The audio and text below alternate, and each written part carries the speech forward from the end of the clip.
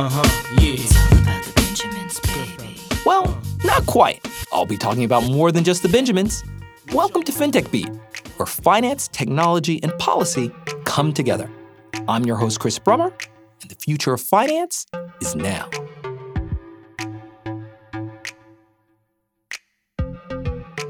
A tidal wave of increased global regulation and fines has made Know Your Customer, or KYC compliance, more important than ever. Businesses that previously got away with treating KYC compliance as a check-the-box operation now find themselves facing an immediate future filled with questions and penalties should they fail to abide by a network of domestic laws and international standards intended to ferret out terrorism and money laundering. It's an issue fintech firms are trying to navigate and solve as data has gone digital in a post-pandemic world. But what's the current state of government anti-money laundering enforcement? Where have been the fines, and what does this tell us about the current arc of regulation and where it may be headed? Well, to tackle these questions, I'm delighted to have Ian Henderson, the CEO of Kyckr, that's KYCKR, a regtech firm specializing in compliance that has authored a pretty interesting report, canvassing the world and examining some of the biggest fines of the year. With their fingers on some pretty interesting data, I thought it'd be fun to get them on the show to figure out just how naughty or nice the industry has been. Danger! Danger! Get on the floor! The feeling right here! Sing it! Ian, thanks so much for joining the show. It's a pleasure to be here. Thank you. So let's start off with your report. Maybe you can give the readers a sense of just what's in it and what are some of the 10,000-foot lessons that you derived? I guess the core message coming out from the review that we did was that the penalties and punishments for failure to adequately understand your customers and prevent money laundering and the finance of terrorism has been increasing. It's been increasing for a number of years now. And last year, our calculations showed that the total value of the penalties issued to different banks across the world exceeded $3.2 billion US. Could you walk us through the methodology in terms of how you got this data and how you compiled the report? Because it really is quite expansive and covers so many different parts of the world. Yeah, so it was a relatively straightforward thing to do because obviously when people are punished, part of the reason for punishing them is not just to punish them, but to make sure everyone else knows they have been punished. So this information gets into the public domain very quickly. I guess one of the points to note is that most of the crimes that have been committed that have generated the fines that we calculated in calendar 2020 happened a number of years ago. And obviously it takes a while for investigations to happen, for the toing and froing between the bank and the regulator to reach its natural endpoint, but that's the process with which it goes through. But basically, we went through every single regulatory disclosure globally to find who had been punished. We drew a line at $100,000 US because obviously there are many, many, many more fines than we have done. We drew the line at 100K and basically calculated what happened in each country as a consequence of that. Is there any region or regulator that seems to be more intense or energized when it comes to levying fines? I think the energy is probably pretty consistent globally, but if you look at quantums for the similar type of failing, then I think it's pretty clear to see that the Americas probably are giving disproportionately higher value penalties. Having said that, the biggest single penalty issued last year was to Westpac in Australia, $1.3 billion Australian dollar penalty for some pretty significant failings in that part of the world. Are there any sort of qualitative differences in terms of what kind of conduct is leading to the fines? I mean, is this just a reporting issue, or are there sort of internal governance things that arise that happen to sort of exacerbate their fines, especially when you're canvassing all these very interesting areas, the United States, Australia, as you had mentioned, even parts of South America and Africa? Yeah. So I guess the one thing that underpins this is that there's no single reason for it. Historically, a lot of the fines were around poor onboarding. You did not understand the customer, the shareholders, the principals, the directors, etc., who were in that business and the nature of what that business did. So the early focus was on onboarding. I would say it's probably fair to say that most of the banks have now sorted out their onboarding processes. So relatively few of the fines now are for poor onboarding. It tends to be not being on top of the transactions being undertaken by their customers. It tends to be ceasing to, continually monitor what your customers are doing and who is doing it. So therefore, you're not keeping your information up to date. It was a picture perfect onboarding file at date of customer sign up, but 2, 3, 4, 5 years down the line, if you've not kept that information up to date, and many haven't, then that seems to be a source of a chunk of the penalties. So the two main reasons are not really performing perpetual KYC and not monitoring transactions adequately. Yeah, that's really interesting. I've read some of the work coming out of Kicker and this idea of perpetual compliance. Do you think that the drive or this new need, the fact that as you're identifying it, the fines and the KYC fines are coming no longer just from the onboarding, but as you mentioned, from really the ongoing compliance responsibilities. Is this a reflection of new regulatory developments, or is this a reflection of new kinds of technology, either driving the need for perpetual compliance, or is it that new technology is sort of raising the expectations of regulators as to compliance among banks? So I think it's both. I guess it's a chicken and an egg here. The chicken, in the sense, is the regulator. So it's the regulation that's driving a lot of this activity. And then guess what? Technology is playing catch up to help facilitate compliance with that regulation. And I guess what most banks have done, and I've spent 30 years of my career working for various banks, they've basically applied a risk-based approach. So if it's what looks like a high-risk customer, we will review them every year. If it's a medium-risk customer, we will review them every 3 years. And if it's a low-risk customer, we'll review them every 5 years. And the regulators are waking up to this and saying, well, actually, how can you possibly know your customer if the last time you reviewed it was 4 years ago? The nature of the business could have changed. The ownership structure could have changed. The directors could have changed. There could be some bad agents involved now. So it's a very obvious thing for the regulators to say, and they're now starting to put some bite to those observations.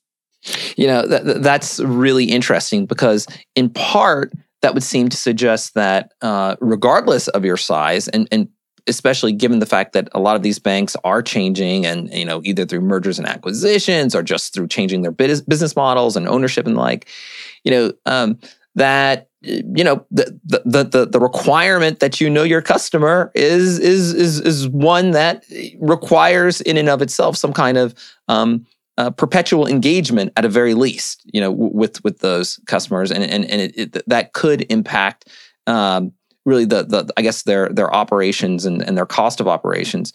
But just sort of returning to some of your original observations here. Are you getting a sense when the fines are being levied, and this goes to your original observation, are you seeing more fines in terms of in terms of the number of fines, right? Or is there just more enforcement?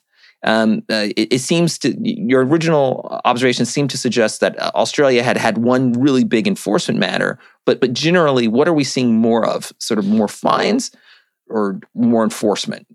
Yeah, so there's a couple of things here. So regulation is constantly changing, because guess what? Bad agents are trying to stay one step ahead. You find, so if I take Europe as an example, so last year we saw the 5th anti-money laundering directive go live in January of 2020, and hot in its heels is the 6th money laundering directive, which was issued in December of last year, but has to be implemented by the summer of this year. So regulation is ever increasing, is point one. So therefore, the net that you can be caught in is increasing. And I say that's primarily driven by bad agents being smart and trying to stay one step ahead of the regulation. So I think that's the primary driver. If you did some historical analysis over time, then from year to year it varies. Sometimes there's more fines, but of a lower, aggregate value. So therefore, smaller average. Other years it's a smaller number of fines, but of a much bigger value. And then other years there's different locations. So, for example, one of the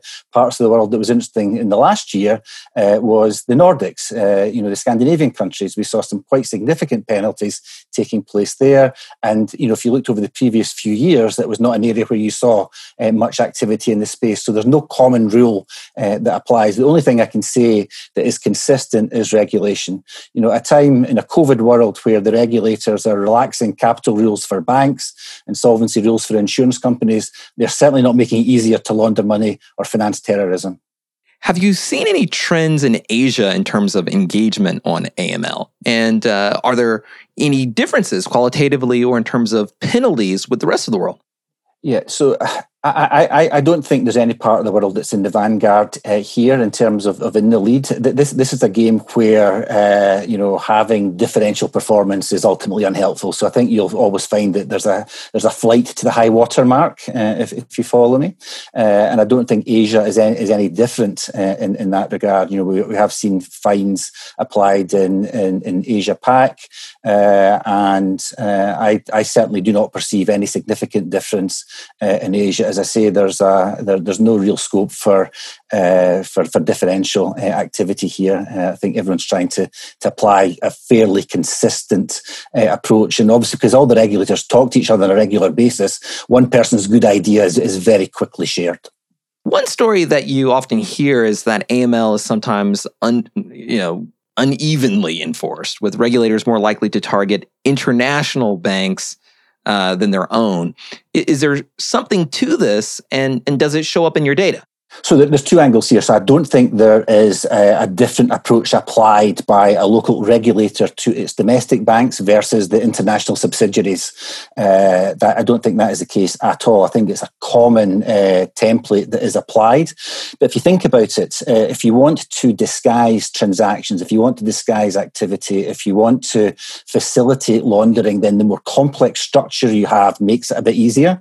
And therefore, if there's an international angle to what the business is performing, then guess what? They'll have to go to the international banks to provide their banking services, and therefore you might get caught in that sense. So I guess two answers to your question. First one is I think there's a genuine level playing field, international to domestic, in each country of the world.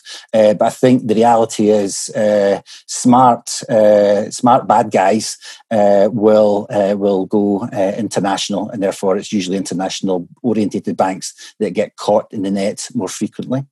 Was there any region or country, when you looked at your data and you did your annual sort of assessment, was there any region or country that surprised you? Yeah, I think I touched on it earlier when I talked about the Nordics. So Sweden in particular, and some of their activities in the Baltics ended up being uncovered. So seeing fines in the Scandinavian region was peculiar in that sense. But I guess it comes back to the old adage that what goes around comes around. And I think that, next year when we do the same survey, I'm sure there'll be another surprise will jump out next year. I think the thing that I guess was a surprise but wasn't was the fact that this is happening globally. There's no part of the world where this is not a problem. So this study obviously focused on banks, but we live very much now in this world of DeFi, of decentralized finance. At least if we were going to talk to most people in the fintech or cryptocurrency business. But you guys have been a bit out there, really against the idea of decentralized repositories. And I guess there is a kind of an AML angle to what you're getting at. But maybe you can explain what's precisely your take on this, and what do you see as the best manner for handling issues like data? Yeah, so it's a very complex question. Well, I guess a straightforward to ask question, but a very complex one in which to attempt to answer, because obviously the cryptocurrency world is ever evolving, and obviously in the last couple of weeks we've seen some significant interest in Bitcoin again in that regard. And I guess the challenge that regulators are going to face is how do you try to get your arms around something as fast moving and potentially amorphous as crypto. The world that we have tended to typically inhabit from a KYC perspective has been much more straightforward. It is either corporate entities or private individuals. There's a compulsion in most countries of the world to have that information held in local company registers, and therefore there's it's actually a criminal offence in most countries of the world not to keep your corporate data up to date. And therefore, while it is decentralised in the sense that it's national, in the States it is down to individual state level, in Canada provincial level, but typically you will have national sources, and therefore what financial organisations have to do is access a couple of hundred plus global registers to keep on top of all of the information that they need. So it runs somewhat contrary in the corporate world to the crypto world, would be my main observation. Obviously, this is an international report with lots of international dimensions. When you consider digitization arising in emerging economies, in Africa and parts of South America, of which many are technologically quite sophisticated with plenty of talent and know-how, is this something that's showing up in your data in any way? Yeah, so there's a couple of angles there. I think the digitization journey is not unique to the Southern American countries and Africa. It's a global phenomenon, and certainly COVID has accelerated the digital transformation programs of banks. But to be candid, an individual organization is only as good as its in-house financial crime team, and therefore, and also the bad actors that are happening in those individual parts of the world. So when they conspire together, then it can be problematic. But again, our report has shown that there's no differential, negative story in South America or indeed the African countries. So again, I think it's a global issue and not a sub-regional issue. Ian, thanks so much. This is super interesting, and we'll be looking forward to your report next year. Thank you very much.